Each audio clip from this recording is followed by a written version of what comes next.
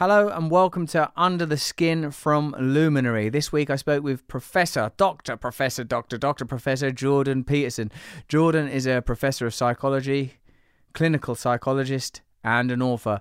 He wrote the famous book now, 12 Rules for Life, An Antidote to Chaos, and his latest book was released this year, Beyond Order, 12 More Rules for Life. This is a very big, hefty, brilliant 2-hour podcast that is available in full, uninterrupted on Luminary. However, this hour you can have for free here on your regular podcast platform. If you'd like to listen to the entire podcast and all of my weekly Under the Skin podcast with people like Vandana Shiva, Edward Snowden coming up, all you have to do is download Luminary. You can get a subscription for as little as $2.99 a month with their annual plan, plus a 7-day free trial to get started. That's less than $1 per podcast, and I think it's worth it. There are over 170 podcasts on there already. Under the Skin is pretty fantastic.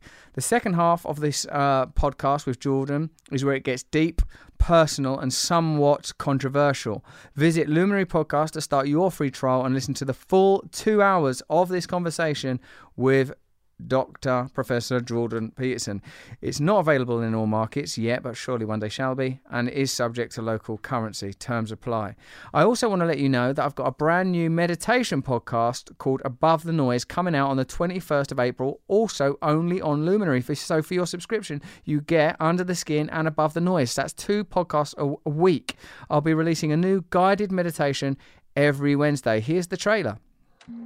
Hello and thank you for joining me for Above the Noise from Luminary with me, Russell Brand, where we together, using various meditation techniques that I'll guide you through, move above the noise in our lives, both inner and outer. Join me on a meditation journey where I'll be releasing new meditations every week with my new podcast, Above the Noise, only on Luminary. Right, well, now it's time for the conversation with Jordan. What bit? Oh, it's the whole hour. The whole first hour. Oh, it's fantastic. Did you enjoy it, Jen? Yeah, it was great. What was the best bit? I can't give it away though, can I? You could just allude to it. I liked when he talked about his YouTube controversies, his interviews, and why it's right that women should be challenging the patriarchy. He said that it's good that they're doing it. It's their job. Our job. You can identify however you want, can't you? We all can. I'm fine. Well, Jen, you can say that, but I'm out here looking at you, and it do not look fine. It looks like a maniac. It looks like... I thought it was dressed very classically. You got them flares on, haven't you? That's classic. Classic flares? That's what you're They're the best tunes I've ever bought. How so? It's like being hugged. Ooh, hugged by a pair of trousers. A trouser I put them on hug. and I was like, You were like, Is that what you did, honestly? not with my What, you nose. sucked your teeth? You let your top teeth go over your bottom lip and No, went, I just liked it. They were nice. It's wretched. I like to do a listener shout out. Listener shout outs. Yeah. This one is to Professor Noel Fitzpatrick, aka the Super Vet, who listens to our Banter Decanter. Let's listen to the jingle now. Banter Decanter.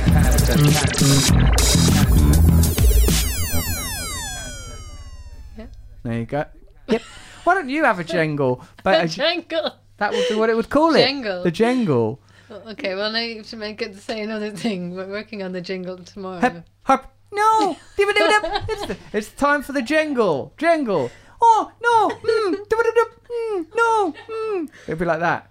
Uh, No. Wait. No. Time for the jingle. No. Time for the jingle. That's how I do it. That's how I do it. oh God. Justin Hawkins, do your damnedest. It's time that Justin Hawkins was credited as the creator for these jingles. We have credited him, haven't we? I'd like to say that I'm very proud of these achievements of his. Okay. I'll tell him. He can listen to this, can I'll he? play him Does he this bit. subscribe? Yeah. That's enough one for the jingle. Oh no! Tip, it's time for the jingle. He watches your Instagram videos. They're free. I want Luminary where you Yeah, but pay. you're not paying him for these. That's a good point. Give him a free one. Give him a free one. Give him a free pass. Send him one of the codes. Send him a free code. He's got to have it for free. Okay. He surely won't. If he knows you, he must be sick and tired of you, and he'll be glad. He's really nice to me. No, he can't be very well. So here's some of the comments from the Vandana Shiva episode. Comments. We've got a jingle for that, haven't we? Yes. Now time for comments. Deirdre Arthur. I wonder if that's Deirdre, who I know. Vandana may single-handedly be saving the planet. Picture of planet. And with your help! Exclamation mark, heart, hands. If you hadn't said that, I'd have added it. Idiarasaquilta. Oh my goodness, I cannot get enough of this woman. And Russell, you were helping people like myself feel even more empowered. I feel everything you're saying and sharing and how clearly moved you were in this conversation. I was moved, wasn't I, Jen? Yeah, you were. What did you do? Look away. Yeah. Look away. Because you were doing that kind of... I didn't squint. You did. You squinted your eyes shut. Yeah, you did though. Like dog's bottoms there. That's what an impression of you though. I wouldn't have done that, Jen. I wouldn't have been so overwhelmed that I'd have allowed my eyes to look like dog's bottoms. I've got a little thing called dignitas. Anyway, I feel everything you're saying and sharing, how clearly moved you are in this conversation. It can't be easy to work with that Irish woman. Oh, thank you, Idila Sequita. Absolute self-discovery. Excellent. What a knowledgeable speaker. Such simplistic truth, which seems so radical to Western civilization. Do you have a bit of phlegm in your mouth? I don't get a phlegm in the mouth. You're full of the stuff. When we're doing our group meditations, because we do group meditations, yeah, because we're quite spiritual. We're quite spiritual, aren't we, here at work? Oh, yeah. Jen, you had a whole bunch of phlegm in your mouth, sloshing about. I can see it. It gathers at your bottom teeth, just behind them. You got 5 flavours of phlegm. In your all the different consistencies. Yours like a phlegm ecosystem. Flotsam and jetsphlegm is what you've got. Jengle. 5 flavours of phlegm. 5 thicknesses and textures of phlegm. Up at your palate, that rough palate of yours. That's because I said you burnt your mouth and you didn't like that. You've got a rough palate. I do have a rough palate. It's like the roof of one of them caves that people go caving in. It's probably it's weird if you say that because people be like, how do you know how rough her palate is? Staggle-tights up your rough palate. What's that? That's what I was going to say. People are going to wonder why. How you know the 5. You can tell that her palate's in chaos. Call that a palate. Who's going to be listening? Oh, Jordan Peterson. He'll have fast forwarded through this. Jordan Peterson and Michaela Peterson. And I like both of them. Go forward another 15 seconds. No, go forward another 15 seconds. That's Jordan Peterson, right? Go forward another 15 seconds. Hey. Now listen, bucko. Not listening to this crap from that Jenny May Finn, bucko. Be like that. Alan Leavitt. A beautiful and powerful interview. I was deeply moved by how emotional Russell Brand got. Why have you included so many of these? And where the hell is Anne Hoy? Steph Hoy! Steph Hoy! Where is she? You've alienated her like you alienate everyone. Her. Have you been on any more trotty dates? That was aggressive. Have you, though? No, of course not. Wasn't aggressive? There's no point. There is no point, not for them. Noel Fitzpatrick listens to this while he's doing his exercise, while he's doing his surgery. So this is a shout fan out. of me? He doesn't like you, Jen, no. He does like me. A lot of people don't. And he sees you as a fellow Irish person. Yeah, well, that's just a...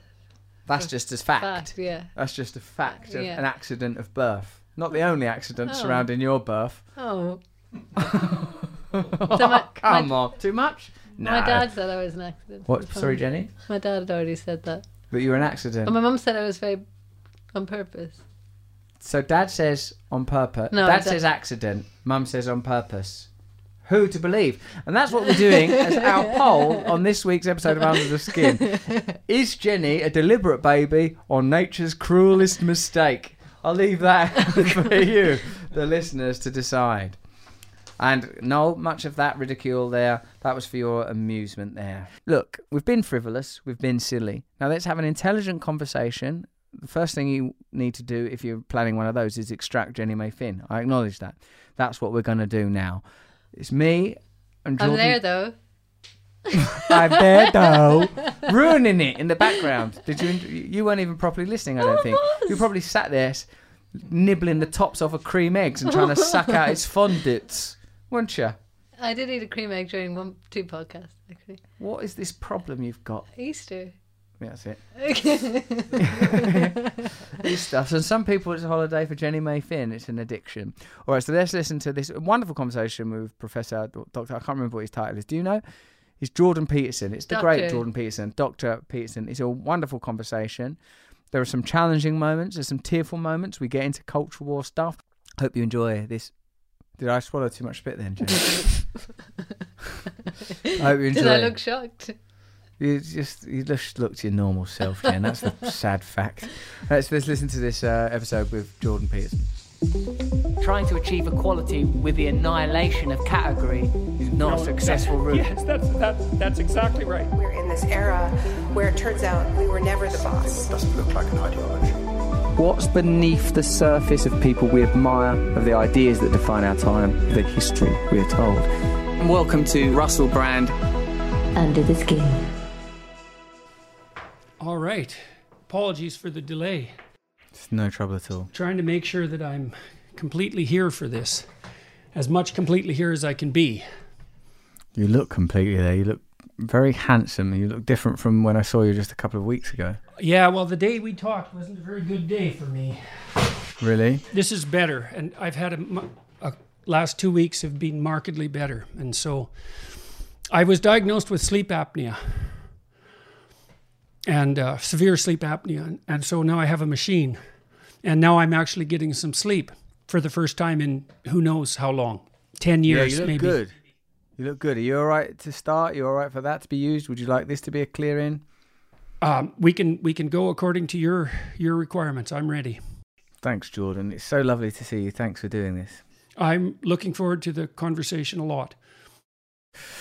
Well, you look like you're reawakening. I'm really interested in the sort of... I wonder if you have, given your studies of archetypes and archetypal narratives, how you feel about... Of course, we've talked somewhat about your suffering, and I get the sense from speaking to both to you and Michaela that it's not something you want to sort of rehash and rehearse, especially, and I certainly understand to as much as anyone can the kind of medical problems that you went through.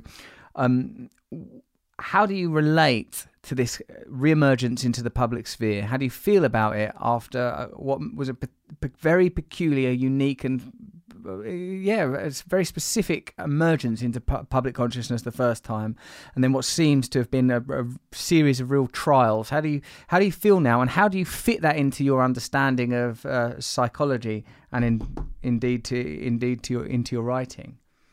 Well, I feel uncertain, grateful, afraid, and excited, sometimes all simultaneously, and I cycle through those. I was dancing with my wife a couple of days ago, and she said to me, I can't believe I'm alive.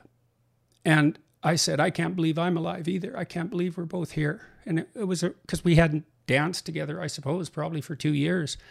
So it was a big deal. And we're both shell-shocked by what's happened and by the fact that maybe she's doing very well. She looks healthy. It's been 2 years now for her.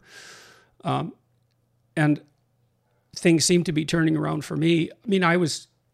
I didn't think I was going to live. Yeah. Really? Oh, it was, and I don't mean once or twice. I meant for a whole year. It seemed impossible to me that I could survive. I was too sick to go on as far as I could tell, but I didn't die, which was a shock on a daily basis. And now, things are much better, have been getting much better over the last 4 months, and then associated with that, I was very ill and immobilized because of that, and in a tremendous amount of pain and anxiety. And then I also wasn't engaged in any activity. I did edit my book during all of this. That's the one thing I more or less hung on to, but I didn't have an occupation, and it wasn't obvious to me that I would ever have one again. I didn't know what would happen to my public reputation, say, if it was salvageable. I didn't know if I would ever be able to do any of the things that I had become accustomed to doing, because they were all complicated things. Like my clinical practice was very complex. Being a professor is complex. doing podcasts and interviews is very complex. Lectures, it's all difficult. And if you're not healthy and at the top of your form, you probably shouldn't be doing it at all in some sense. And so it wasn't obvious to me how I could start that up again, or if I could, or how people would respond, or if I had any right to do it. And so I've been, tentatively putting a foot forward, mostly with YouTube interviews and podcasts. And so far that seems to be working. And I started writing yesterday. I wrote for the first time in a year. I wrote some 2 pages of original material, and that's a huge deal. And so today when I was showering and trying to get myself upright, instead of being racked with pain, my mind would wander to what I was writing. And that was a real relief to be engaged in that creative enterprise again. And so it's all of that. And I'm shocked, and I still really don't know what is going to happen next. So we'll see. When we spoke on your daughter's podcast, on Michaela's podcast, which is on YouTube, you talked about gratitude, and now you're, what I was interested to hear you describe your state as somewhat uncertain and fearful. In particular, because I feel that many of the people that have criticised you, and many of the people that adore you, were attracted to at least this perception of sort of strident certainty, ethical and moral certainty, intellectual rigor. Is there anything that you would alter about the kind of your position as a public figure prior to these series of crises? Do you see it as a sort of a necessary and sort of the kind of evolutions that narrative produces all the time, or would you say there's anything that you would now withdraw or reframe? Well, I would say that whatever transformations might be occurring with me, I would say have occurred in the realm of ideas. The new book that I've written, Beyond Order, is more communitarian. It's more liberal than the first book, technically speaking. It's also because it concentrates on the dangers of order rather than the dangers of chaos. And so that's a nice balance to the first book. And that was part of the plan, the vision from the beginning. People who are concerned with an excess of chaos tend to be more conservative, and people who are concerned with an excess of order tend to be more liberal, all things considered. And I started with a book about chaos and concluded at least this 2-book series with a book on the dangers of order. But it's also, the second book is also more communitarian in nature. So I've stressed, for example, the importance of community and relationship in the maintenance of sanity. Like, we outsource the problem of maintaining our own sanity to the people around us, and then all we have to do is pay attention to their cues. But and some of that's derived from what's happened to me. I mean, what I've observed over the last 2 years has been an unbelievable outpouring of support for my wife and my family and me, with punctuated exceptions, obviously, but broadly speaking, my family has come through. My family and my wife's family have been so supportive of us. It exceeds any expectations I would have had to begin with. People went out of their way so much to come live with us for weeks at a time and take care of either her or me or both of us. And that was family and friends. And so I have a friend right now who walks with me every day. He's a friend from college. And, I have a really close friendship with him that's really been cemented hard again over the last 6 months. But he came to visit me in Russia. I had lots of people who went way out of their way, and it was life-saving for both of us.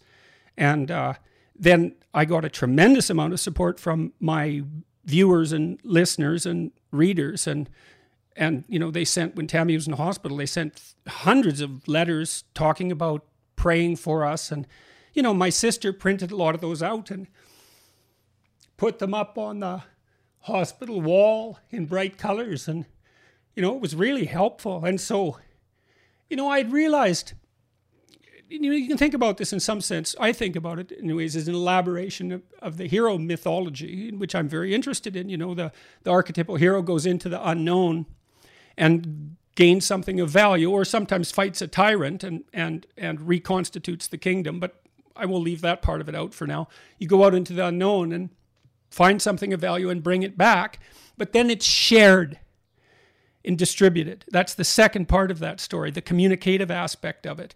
And that's partly, I mean, I'm very interested in communicative technology, but it's also the case that an element of that is that that's something that, it's like King Arthur and the Round Table. King Arthur's the king, and the knights are, in some sense subordinate to him, but not really. It's a round table, and every knight enters the forest at the place that looks darkest to him. But there's a group effort there, and the redemptive process, let's say, which is what hero mythology concentrates on in the final analysis, is something that is everyone's responsibility, but that we all need help with. It's so interesting because it's your problem, but you can have help. It's okay that you have help, that everyone is on board. And so I think that I understand that more deeply, what that means now. And hopefully I'm expressing that in my last book. And while in, all these YouTube interviews that I'm doing, not on other people's shows like I am with you right now, but I'm trying to let other people speak. I mean, I interrupt a lot and I talk a lot, but I'm trying to highlight the accomplishments of other people as much as I possibly can. And I'm really happy about that. And it's really necessary. There's no negative to it at all. This journeying into darkness and returning with the bounty or boon in order that it may be communally shared is, yes, like an important and a powerful narrative. Do you think that we are somewhat politically bereft when in the narrow spectrum of countries such as the United States, there is a heavy focus on individualism wherever you might fall in that admittedly narrow spectrum, i.e. liberalism, for want of a better word, seems to me to be focused very much on the individual, the rights of the individual, the role of the individual. And traditionally, the pursuit of the American dream and individualism has been sort of, perhaps is the backbone of political conservatism in America. Do you think this kind of dearth of real communal values is a strong or even governing factor in this kind of political nadir, America in particular, but the world seems to be experiencing? It's a good question. I mean,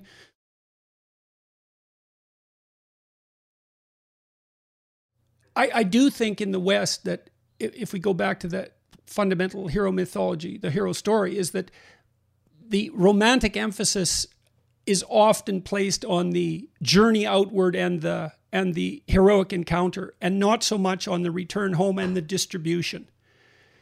And each of those are equally important. Clearly, I mean, if you find something valuable and then you can share it with other people, obviously that multiplies the value. And I do think that you're right, that the liberal message has emphasized the individual element of that and comparatively de-emphasized the other element. But I don't see anything really nefarious in that fundamentally. I think it isn't obvious that we know how to do that. I can give you an example, okay? So, well, I've been talking to people like Bjorn Lomborg and Matt Ridley and Michael Shermer and who else would fit in that category? Steven Pinker. These irrational optimist types, materialist atheists fundamentally, and that's not a criticism, Enlightenment types. And they keep hammering home the message that if you look at the data, Marian Tupy has written a beautiful coffee table book showing this. It's 10 trends that every educated person should be aware of, and then a bunch of micro trends.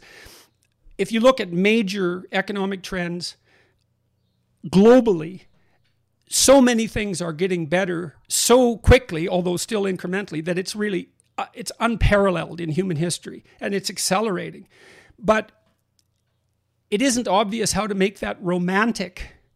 And so it's a problem with storytelling to some degree. It's like, well, what do you say to if Black Lives Matter or Antifa or right-wing groups that have a conspiratorial element called to a romantic element in young people. They offer them an adventure, and that's really important. But an adventure, the adventure of incremental rational progress, isn't an adventure, right? It's almost the opposite of that. It's slow and incremental and diffuse, and it's hard to make that into an adventure. And so the communitarian element is, it's not easy to transform into a motivating message.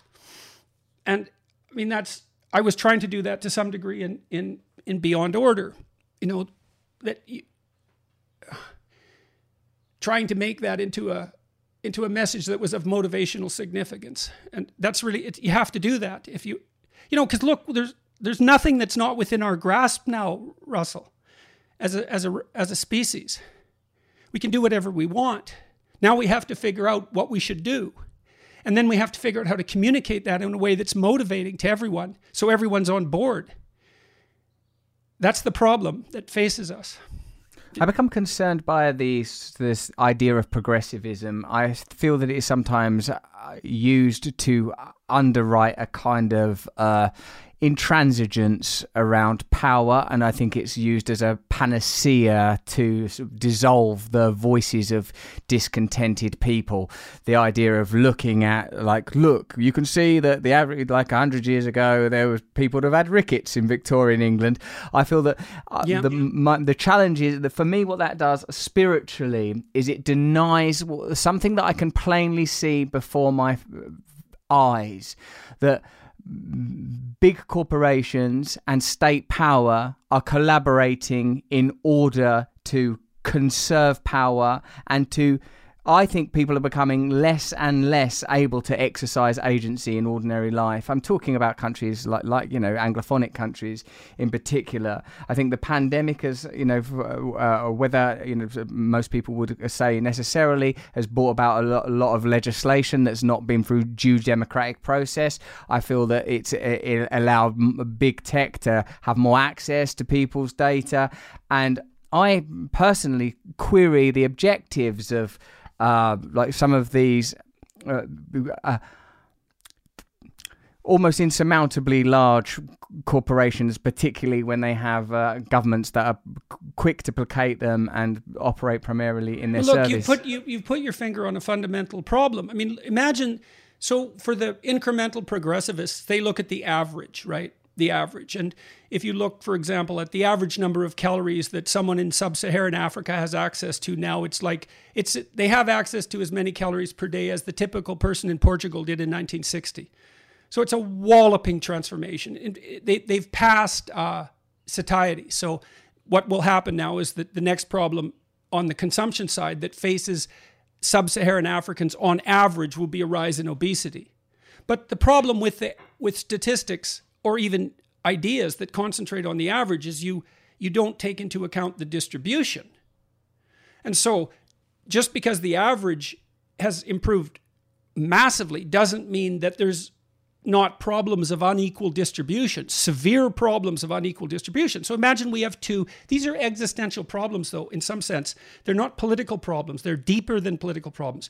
You have the problem of absolute privation, and that's the normal state of affairs. You're born with nothing in some sense, right? Left to your own devices, you just starve and die. So that's the susceptibility to absolute privation.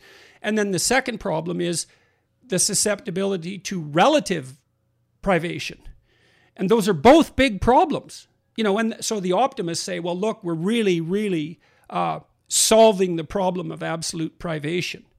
And they say, well, every day, 200,000 people in the world are lifted out of the UN's definition of abject poverty. So maybe they slide from $1.90 a day to $2.10 a day.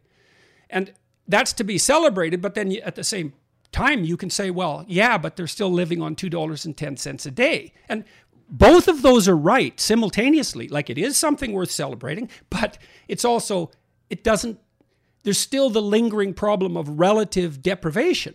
And when you hear everybody rattling about inequality, that's why. And it's not like there's not a valid point there. I would also query those metrics somewhat in that the lens through which we're regarding the problem is discounting, I think, a large part of what it is to be human. I just spent sort of an hour talking to Vandana Shiva, the Indian academic, ecologist, and she's a very powerful woman, incredibly anti-establishment, challenging the sort of the influence of Bill Gates, the patenting of seeds over there in India, the negative impact of big tech on their agricultural industry, and what she clearly regards as malfeasance and a deliberate disruption of the Indian way of life. And when I speak with somebody like that, like these, I feel that kind of data, and I think I've spoken to some of the people you're talking about, Yuval Noah Harari, people I sort of admire and respect, who tell good stories. I feel that those stories are promoted because they can be used to underwrite the myth of progressivism, because materially, scientifically, medically, there have doubtlessly been so many incredible advances. And I think that what we neglect is something that it seems to me you're very interested in: our spiritual evolution, our personal awakening. And like as you said a moment ago, Jordan, the fact is we could imagine and dream and create all manner of systems into being, and what we are prohibited from imagining, what we're prohibited from creating, it frustrates me. But both from... Listen. Okay, so we could think about that technically in some sense again. So now we could say there's three problems. There's an absolute privation problem. There's a relative privation problem, and now there's also the problem of rank ordering values. And I would say that's the spiritual problem. The spiritual problem is something like, well, what is most important and vital, and how do we know that that's what we're pursuing? And that's the fundamental religious question, which is, what is it that is of most value? What should orient, in the final analysis, what should orient us? So you see that expressed in stories like the Pinocchio story, for example, which I use consistently because, well, it's a work of genius, and millions of people have watched it and found it compelling, and so it's a cultural phenomenon, so it's worthy of inquiry. But so Geppetto orients himself to a star, and so he's properly oriented, right? He lifts his eyes above the horizon to something glittering and bright in the darkness. He's properly oriented, and that's why he can raise Pinocchio to be something other than a puppet. Right? He can raise him up to be a fully developed human being. It's a religious issue. And the question is, well, what is the star that should guide us? And, well, that's something we have to talk about an awful lot. I mean, I'm interested in hero mythology primarily because the stories we tell one another and have told one another from time immemorial constitute our attempts to orient ourselves properly in life towards whatever the highest value might be. And it's part of an ongoing discussion that the whole human race participates in, that's part of the process by which we identify and rank order and communally celebrate, let's say, and pursue our values. And it's of crucial importance to do that ritually and dramatically and also explicitly and philosophically. So, and it's also a problem. It is a problem when I've talked to Bjorn Lomborg and Matt Ridley and Marian Tupy, for that matter, about their work. I mean, one of the things, they're perfectly aware of this, that there's something lacking in the story of progress against absolute deprivation. It's not enough. That's part of what makes it lack its compelling nature, apart from the criticism that you raised, which is, well, what about relative privation, which is a perfectly relevant criticism. But you have to have both of those. Like, just because there's still relative poverty doesn't mean that victory over absolute poverty isn't worth celebrating. It certainly is. No. So we have to orient ourselves spiritually. Absolutely. I agree with that. There's no doubt about that. My sense is that this, vanquishing of absolute poverty is an inadvertent side effect of different objectives that are to do with the conservation and perpetuation of the abiding machinery of commerce, capitalism, and consumerism. Maybe an inadvertent consequence. Like, for example, don't you sometimes when you think of slavery and the abolition of slavery, that slavery was maintained for as long as possible. Then there comes a point where it's like, oh God, we can't get away with slavery anymore.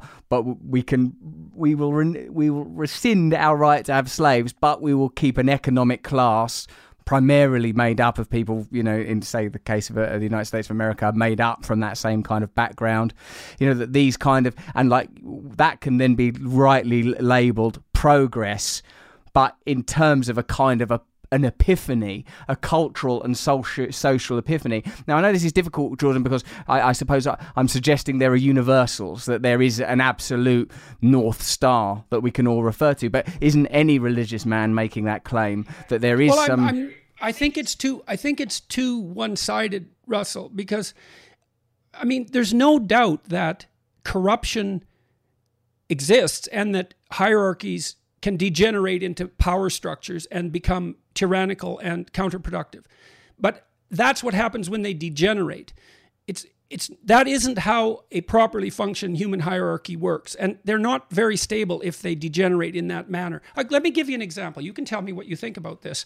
And then I'll talk about slavery particularly, because it wasn't just an economic calculation to get rid of slavery. I mean, Britain, the movement to abolish slavery was driven by truly believing Christians. They had a walloping effect over a number of decades in eradicating slavery. It was a moral move. And, it was replaced in some sense by another kind of slavery. But one thing that happened in some sense is that as the modern economic system displaced the slave system, which had existed forever, we all became our own slaves, right? Because most people enslave themselves for 8 hours a day. And then they can be free men, the other 16. And so we've substituted our own slavery and the slavery of machines for the slavery of others. And that wasn't only technical, it was also a moral decision. And I don't think you should discount the moral striving that went into that, because it's an important part of the historical record. And you don't want to ignore the contribution of moral people in the past to our progress, right? Because it gives you a very dim view of humanity. Lots of people knew slavery was undesirable and wrong and risked a tremendous amount to move beyond it. Actually, so, I wouldn't discount that moral contribution, with regard to any of the great cultural conversations and conflicts. But what I feel is that the, inverted commas, the system is most adept at absorbing what is required and repackaging. For example, when when British colonisation of India ended, we sort of soon see the establishment of economic entities that are enable a continuum of comparable relationships. So ordinary life for many people in that region doesn't significantly improve. I feel that most power that is conceded under the condition that it doesn't affect the interests of the powerful significantly, that there is a rarefied strata of society which is, I would say, somewhat immobile, although I suppose we could argue that the emergence of the barons that have replaced oil and steel barons in the sort of tech world, that is different. There's some sort of fluidity. There is, I'm not arguing against that, but what I'm saying is that if we have a goal, and I'm not talking about old, like Marxism, socialism, the left in those terms. I'm actually talking about the realization of God's kingdom on earth. Like, when you talk about in a personal way, Jordan, the idea that there may be someone that would look benevolently upon you if they knew that you were living your life trying to be beautiful. What type of world, what type of communities, what type of systems, what type of democracies might we favour if this became our shared collective and individual priorities? And that's what we're trying to figure out, Russell. That's why we're having this conversation. Yes. That's what we're trying to figure out. If fundamentally, I believe that's the purpose of real discussion. And I think one of the reasons that YouTube conversations like this have become so powerful is because you can actually have those discussions. What we're doing is so different than network TV. It's so different. It's so revolutionary. Like, I was talking to a Wall Street Journal reporter the other day, and I said, well, why do you like YouTube? And he said, well, the conversations just follow this unpredictable thread forward, and it's so interesting to watch them. I said, well, that's the Logos in action. That's what you're seeing. There's nothing more compelling than that. So if we're doing this right, look, the last conversations we've had, including the very last one, have been received very positively. And I believe the reason for that is, I think that to the best of our mutual abilities, we're trying to get smarter than we were before the conversation because of the conversation. Yes. And people respond extremely positively to that. And isn't that wonderful that that's the case? And so we are trying to figure this out. And I would also say, don't assume malevolence where ignorance is sufficient. You know, when you look at how a large system operates, you don't want to forget that part of the reason it's not doing so well is because people actually don't know how to do it better. It's not the only reason. Malevolence exists, for sure. But, you know, and then what do? Well, you try to dispel the ignorance, your own ignorance. What you and I are trying to do right now, hopefully, is to dispel our own ignorance and to share that process with the people who are watching and listening. I believe that the reason that you had such a profound impact in your sort of roaring campaign through identity politics, through maleness, is because, to me at least, it seemed as an observer, it's underwritten by years of clinical practice, a deep understanding of Jung, and you were genuinely orating on conquering unconscious territories, of awakening out of the unconsciousness. And like when you say that now, you know, don't assume malevolence when ignorance will suffice. You know, they know not what they do. Most people are unconscious. Our systems are unconscious. But for me, there is a reason that mainstream media prohibits and precludes certain types of discourse, favors other types of discourse, and this for me is because there is. Well, let's take it apart for a minute. Let's take it apart, because we'll start with the ignorance before malevolence issue, and so we'll look for non-moral reasons first, and then go to moral reasons. And I think that's a safe approach, because you don't cast stones any more than necessary that way. Well, there are massive technological differences between YouTube and network TV, despite the fact that they're both video. The first is there's no bandwidth restriction. Bandwidth is now free. You and I can talk for as long as we want, and essentially no one has to pay for it except with their attention. And then it's permanent, whereas with network TV, it was evanescent. It evaporated as soon as it was spoken.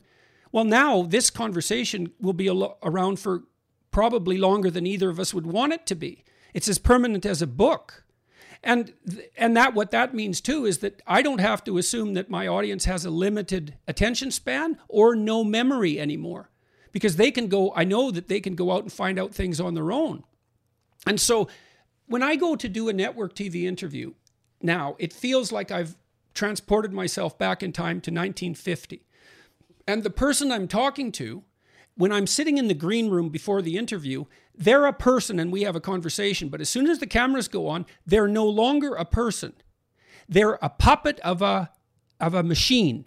And I'm not saying that critically. I'm saying because the bandwidth was so incredibly expensive, there wasn't time for experimentation. It was too expensive. And so everything the interviewer did was scripted. Well, then it was scripted according to essentially the dictates and interests of the corporation, obviously. And so then what you end up on with network TV is a discussion with a talking head representing that monolithic organization. You're not talking to another person. And if you were, that person would get fired, right? Because they would now be an individual instead of this immense machine that was necessary because the communication technology was so expensive. So you start with that. And then you might say, well, and furthermore, it was warped by the fact that the corporations of a certain size are protecting their existence, which of course they are, and so are the people within the corporation. Of course they are. Just like we would fight for our hierarchical position. Of course. So, yes. But all that's gone now. And now we have this, and now we're figuring out what to do with it. Now, what you said there about the sort of the position of the journalist in the chair and how they become an automaton because their role is so prescriptive within that corporation, that's no different to something that, you know, Chomsky would have said 30, 40 years ago. You wouldn't be in that chair if you didn't share the beliefs of the corporation. This is, for me, chimed... Of course. Yes, of course. This chimed with something Yanis Varoufakis, the former Chancellor of Greece under Syriza, in that brief moment after the economic crash when there was a surge of leftist populism in Greece, said. He said that when he met with the EU, he realised, even when talking to the most powerful minister over economics with whom they were arguing about their sanctions, he recognised that Chancellor, he was someone like a German Chancellor or whatever, said that he only had the power, and this in some ways plainly obvious. He only had the power afforded to him by his role. That suggests to me a kind of intransigence. And like when you talk about like sort of people in a mainstream media outlet, that they're a representative of a certain set of ideals, well, the same becomes true in a political establishment. Now we know that there are relationships between, obviously we've known for a long time, there are relationships between media and government that involves lobbying, commerce, shared interest. Now I know that when you talk about it from a sort of an anthropological perspective, you say, of course, we would all protect our positions in a hierarchy. And this returns me to the point, Jordan, where it requires of us as individuals a kind of personal awakening, that perhaps that the one has to undergo a kind of nekia, am I saying that right? The kind of journey into darkness that, you know, that you have recently experienced, and I'm sure most of us have our own version of, and to come out the other side of that with the conclusion not being how do I achieve more as an individual, but how do I convey love? How do I convey Christ consciousness? How do I... Let's start with that then. So first of all, you know, everyone is now a TV producer and a radio host if they want to be. If you have a voice, you can communicate with, you have the technology to communicate with as many people as you want. So then the next question is, do you have the will, the ability, the desire, and all of that? But you certainly have the technological means. So it isn't that people have been rendered voiceless. They have in certain regards, but in other ways they're so powerful that it's absolutely beyond comprehension. And so, and I would say, well, I am definitely of the mind that it would be best for everyone to orient themselves. And I've tried to figure out what that orientation would mean. And some of it is, and I've used history as my guide as much as I've been able to, philosophy and religious ideas, all of that, trying to puzzle this out. It's like, well, the love part is, okay, you have to decide. You serve someone. That's an old idea. It's Christ or Satan. Fundamentally, that's an archetypal reality. And what that means in some sense is that you're either working for the betterment of things because you're in favor of being and its flourishing, and perhaps even its playful and beautiful flourishing. You've decided that despite the horrors of existence, that would drive you to resentment and bitterness and hatred and the desire to destroy. You've decided, no, I'm going to aim up. And that's love. It's like I'm going to aim up, and I'm going to bring everything I can with me. Okay, then the next thing is truth in service of that. And one thing I learned, I think, is that I tweeted something out the other day. And like, I see people all the time, and they have something they want, and then they use their language to get it. Okay, that's not how to use language. That's wrong. And the reason it's wrong is because why do you think that your theory about what you want is right? If it's wrong, then you're saying things that are wrong. And so I would say, instead, try this. Say what you believe to be true and accept what happens. And that's an adventure, man. You do that. You do that for 10 years, and your life will be so different that you won't be able to believe it. It's unbelievably adventurous to only say what you think is true in right there and then, to be in that moment and to have decided that there's no agenda. I'm just going to say what I think, regardless of the consequences. And I don't mean carelessly. I really do not mean that. The absolute opposite of careless. You pay attention to every word. And the consequences are miraculous. There's a kind of mysticism, I think, that you are describing. Firstly, the ability to remain entirely present. Secondly, the idea that you can respond authentically without an agenda of personal advancement. This requires, I think, a kind of transcendence. It certainly, from my understanding, would require a kind of ego death. The sort of energies that compete in me seem to, the tension seems to be between this sort of a very vivid sense of love and awakening and service and sort of values of which I'm quite proud, and still, you know, I would say, I don't know if I would want to call them atavistic, but quite primordial, sometimes unformed, certainly libidinous, concupiscent sort of rushes, you know, like that. I love the idea of living authentically and truthfully in a moment, and how sort of potent, radical, punk and effective, divine that could be, mischievous, tricksterish almost, and the you know, right. That's got the romantic element there because it's unpredictable. It's absolutely unpredictable. You just don't know what's going to happen. You know, but if you like, let's say you have faith. Let's say you have faith. So let's figure out here what we mean by faith. So we're going to say, I have faith that if I act out the proposition that being should flourish and I should aid that, I'm going to risk my life on that proposition. That's going to orient me. I could be wrong, but that's going to be the direction of my life. And then I'm going to tell the truth in service of that. Well, the faith then is the acting out of that, is the actual uttering of the words, and the willingness to observe what emerges as a consequence. And you think, well, do you believe that love and truth prevails? Do you believe that? Oh, if you believe it, act it out. Well, then you act it out, and it's very unpredictable, and you do have to watch for the emergence of these counter positions that you describe. You believe it, so you act it out, and you observe what happens, and you accept that as regardless of the consequences in some sense, by presuming to begin with that if it emerges as a consequence of the actions of love and truth, then it is by definition good, regardless of what you think at that moment. I mean, because you have to put your faith somewhere, right? Like, because you don't know everything. You're stuck with it. So do you have a better theory than that? I can't find a better theory than that. No, the requirement for faith is pretty clear. The limitations, the limits of our capacity for knowledge, the limitations of the senses, the abiding mystery, these seem to be perennial. They don't seem like they're going to be surmounted anytime soon. I recognize that.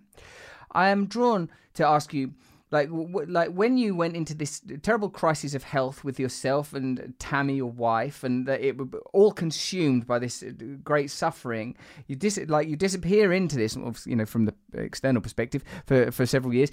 And during this time, there's this incredible ongoing cultural war sort of peaking out that again sort of dissolves into the end of Trump's presidency and the emergence of Joe Biden, and this kind of global pandemic. The world shifts seminally during this period. How do you feel that? How do you adjust to that? Having been through what you've been through personally, which we've touched upon and we've talked about previously. How do you feel about what's changed culturally? How do you line these ideas up now? Well, I would say I'm still puzzling that out to some degree, and like everyone, partly because I'm faced with, as we all are, with this unbelievable technological revolution. I mean, I think, that's such a complicated question. I'm doing more of what I was doing before, I suppose. I still believe that, at least insofar as I'm concerned, that there isn't anything better than I can be doing than continuing to encourage people. And that's how I see my role, is that, I'm trying to, let me tell you a story, okay? I'll just a quick story. And this happens to me on a regular basis, but this happened today. I was sitting on Bloor Street, which is a main street in Toronto, and this kid came up. He's about 20, and he said, I don't want to disturb you, but I watched your biblical lectures a few years ago, and they really helped me. And he was going to walk on, and I said, what's your name? And I always ask people, because as soon as you get their name, then you're in a conversation. They know that you want to talk. It's an open invitation. And I do want to talk because I want to find out, okay, I helped this kid, apparently. How? Exactly. What worked? Because then maybe I can do it again, right? So he said, well, it made me rethink my religious belief, and now I'm going to church. And I said, okay, are you going every week? He said, I know you don't go to church, or you're not a practicing Christian. And I said, do you go to church? He said, yes, but it's online right now. I said, well, what do you do there? And he goes to the services, and then he has this group of 20-year-olds, and they talk to each other and try to orient themselves properly. And I thought, well, that seems good. That seems like a good thing. So, and he said that, I said, well, what else did you learn that was helpful? And he's going to law school. And he said, well, I learned to stop comparing myself to other people and berating myself for what I didn't have. And I learned how to reward myself for making incremental improvements. And I thought, so he's comparing himself to who he was yesterday, which is dead on. It's like, there's no envy in that, man. And that's a game you can win. And it's an improving game, and anyone can play it. And so I thought, that's great, because now you know how to reward yourself. And so he's in law school in his second year. He said he's going to be a corporate lawyer in New York, so he has this massive opportunity, because that's an immense opportunity. And he's trying to figure out how to integrate his legal education in the corporate world with his profound emergent morality. And I think, yes, great, man. You hear a story like that, it's like, well, that keeps you going no matter what. Like, more of that, right? More of that. You can't get too much of that. And then I can tell people, you want to look for something meaningful. You're not going to find anything more meaningful, more deeper than trying to orient yourself towards the highest good, trying to tell the truth, and trying to further other people's development. It's so rewarding that it's too much. That's the problem with it. It's too much. And part of, I think, why I've been sick is because of that, too much. Partly from observing how much lack of encouragement there has been for people, and how many people are starving spiritually and psychologically because of that. I saw that on such a massive scale, but also to just see the consequences of having that addressed to the limited degree I've been able to address it. Like, it happens all the time. I had this guy. It's so strange. This guy, I walked by this guy the other day on Blur again, and he was kind of a street-looking guy, kind of rough, and bent over, about 45, 50, but looking older than that. And he had a mask on, and he wasn't looking so good. And he took his mask off, and he came over to me. I had no idea and he said, "I love you." I thought, Jesus. My friend was walking with me, the guy told me about, and we walked away. I said, "What do you make of that?" And he just shook his head. He said, "You sure have a lot of people, men coming up on the street saying that they love you." It's like, it's a hell of a thing, Russell. And God, how could you want something more? How could you possibly ask for something more than that? How could anything that was narrowly selfish, let's say, in the sort of grasping capitalist mode, to use the cynical left-wing caricature, and it's not like there's never truth in that, but we're all grasping, that's for sure. How could anything that could possibly produce, even in theory, compete with that? They're not even in the same universe.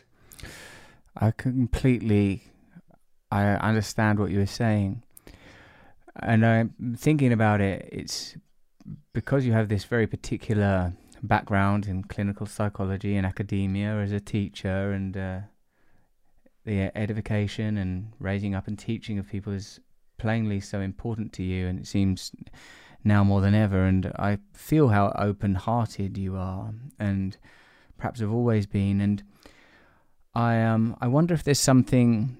The question continually asked of you of why do you feel like you resonate with males? It seems to me, I wonder, is there a wound in your maleness, or a wound in your adolescence? Is there something in you that is open, do you feel, that has made this connection possible? Because it can't simply be the translation of these theories. I think some of it's actually the doing of my father. I think I had a good father, and he encouraged me. Like, my dad instilled within me his faith in me.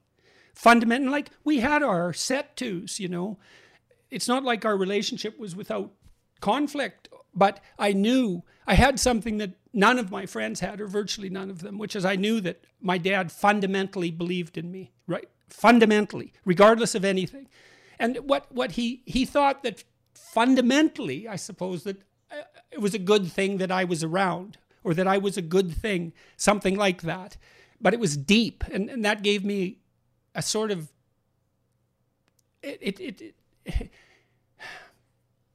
confidence, I suppose, or faith. Both of those, I suppose. He encouraged me.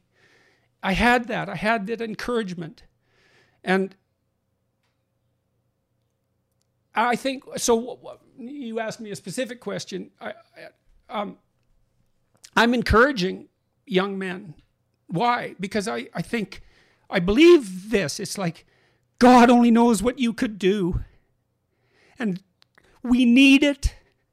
Like you're a good example. I mean, look at you. Christ, you're unbelievably creative. You're so smart. You jump from idea to idea. You're very charismatic, you know, and you have this immense talent, and that led you into wastelands of all sorts, you know, because you didn't know how to control it, or, you know, you weren't oriented properly. God only knows why. But you're trying to gather that all up and to figure out what to do with it. It's like, great. Who knows what piece of the puzzle you would contribute if you got your act together and contributed everything you can. And I mean, it's clear that you're trying to figure that out.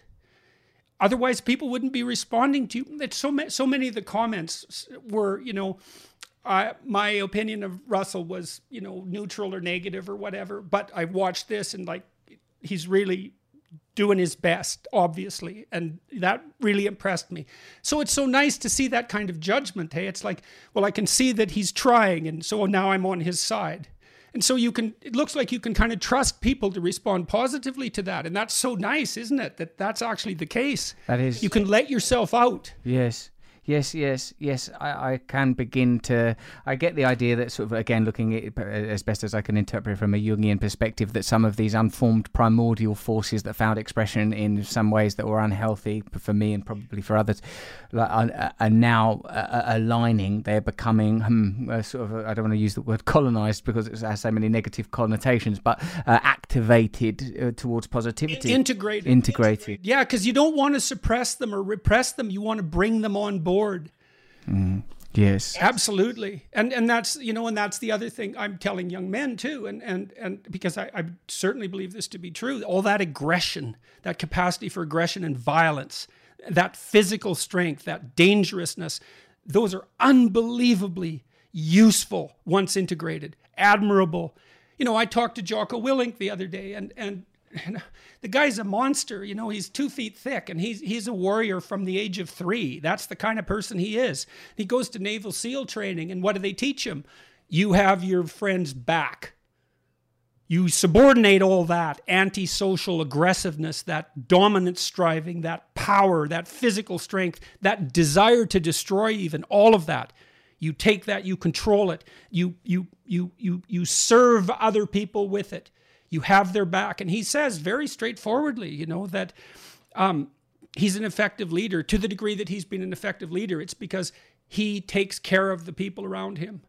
And that's it. So he integrates all that, what could otherwise be, you know, catastrophic, criminal or genocidal horror. He's trying to integrate that into whoever it is that he can be, if he's everything that he can be. You know, he told me about he got a literature degree after he had gone through the Naval SEALs. And I just kind of skipped over that for I don't really know why. And he called my attention to it. And then we had a 20-minute conversation about the vital importance of literacy. And it was so interesting that this character, you know, who's got all these other attributes, would then say, yeah, but, you know, I got literate. I became literate. I learned to communicate. And that multiplied my ability manifold. And so don't hesitate to develop your, he didn't say it in these terms, but your logos. It's like, absolutely. And men are turning to him, young men in particular, because he's such a good role model. He's written these books for little kids about how they can, you know, fortify themselves. And it's not no competitive games. Let's raise little boys like little girls. It's not that at all. It's like, stand up, man up, monster up, get it together. And then go past that, right? Then subordinate that to truth and love and the ability to communicate. Then you're something. But that way the vices can be virtues, right? You don't have to say, well, we'll just eradicate aggression. Well, yeah, sure. It's like cutting off your arm. You're going to get rid of that motive force? That'd be like getting rid of sexuality. You don't want to get rid of that. You want to integrate it. Yeah, it ain't easy.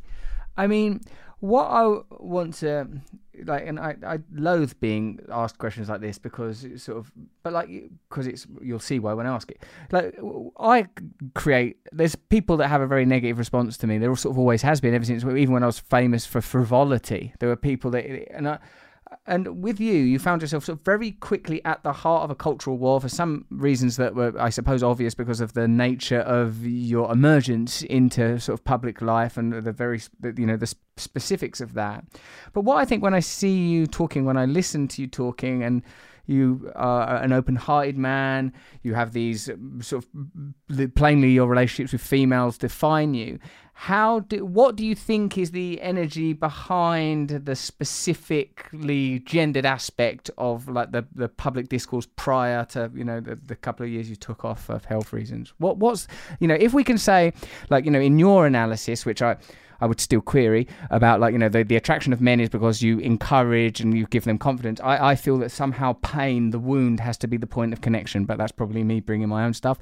And then for females, like, no, I don't think it's just that. I mean, what's being activated? There's something about that that's right. I mean,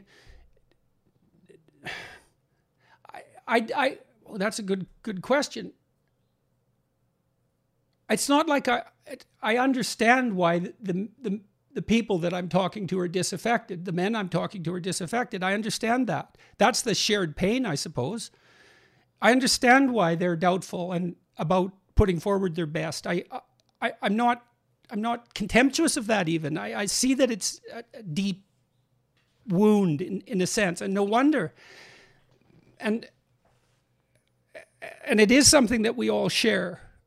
But you can just admit that and then figure out what to do about it. That's the next thing. Despite all that, you say, yes, really, really, that's the case. Despite the patriarchal tyranny, despite the malevolence of our ancestors, despite the Holocaust, despite the catastrophe of human history and, the inadequacy of your own ability and the blackness of your heart, it's like none of that's justification for not moving forward properly. So then what do you feel like, and it's a question I ask again of myself, it must be interesting, I imagine, for someone to be literally an analyst and then be the subject of so much cultural attention that is, polarizing. So we've sort of discussed a little what we you feel that is that that speaks so deeply to men, and I'm getting a clearer idea of it. But like the inverse of that, the sort of the famous YouTube, let's call them the YouTube greatest hits, that Channel 4 News interview, the GQ one. What do you think was being driven at there? I understand that, sort of because I've watched them and I know them, that sort of it's on like, no, you're not paying attention to gender inequality, pay gaps, etc. And I'm familiar with your arguments, which are obviously again underwritten by data. But what do you think is the emotion, the feeling? Why is it? Why this academic at this point in history? Why? Well, I would say, some of it's okay. So some of it is that females are rising up to challenge the patriarchy. They are doing that, and they're more powerful than they ever were. Like, women have always pushed and tested men. Well, why?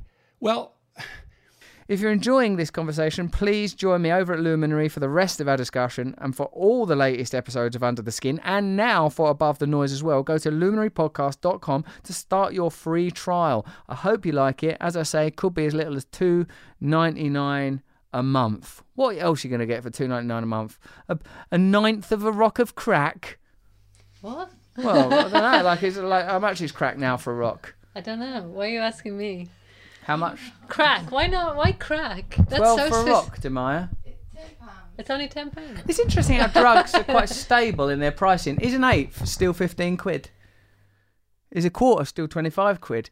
Hello, my day. It was only this much. Anyway, look, let's not get bogged down in drugs. I'm saying that Luminary is a good app. $2.99. I love it. 2 podcasts a week just from me. Forget the stuff from Trevor Noah, Lena Dunham, all sorts of other people. Thank you. Go over to luminarypodcast.com to start your free trial. See you there, baby.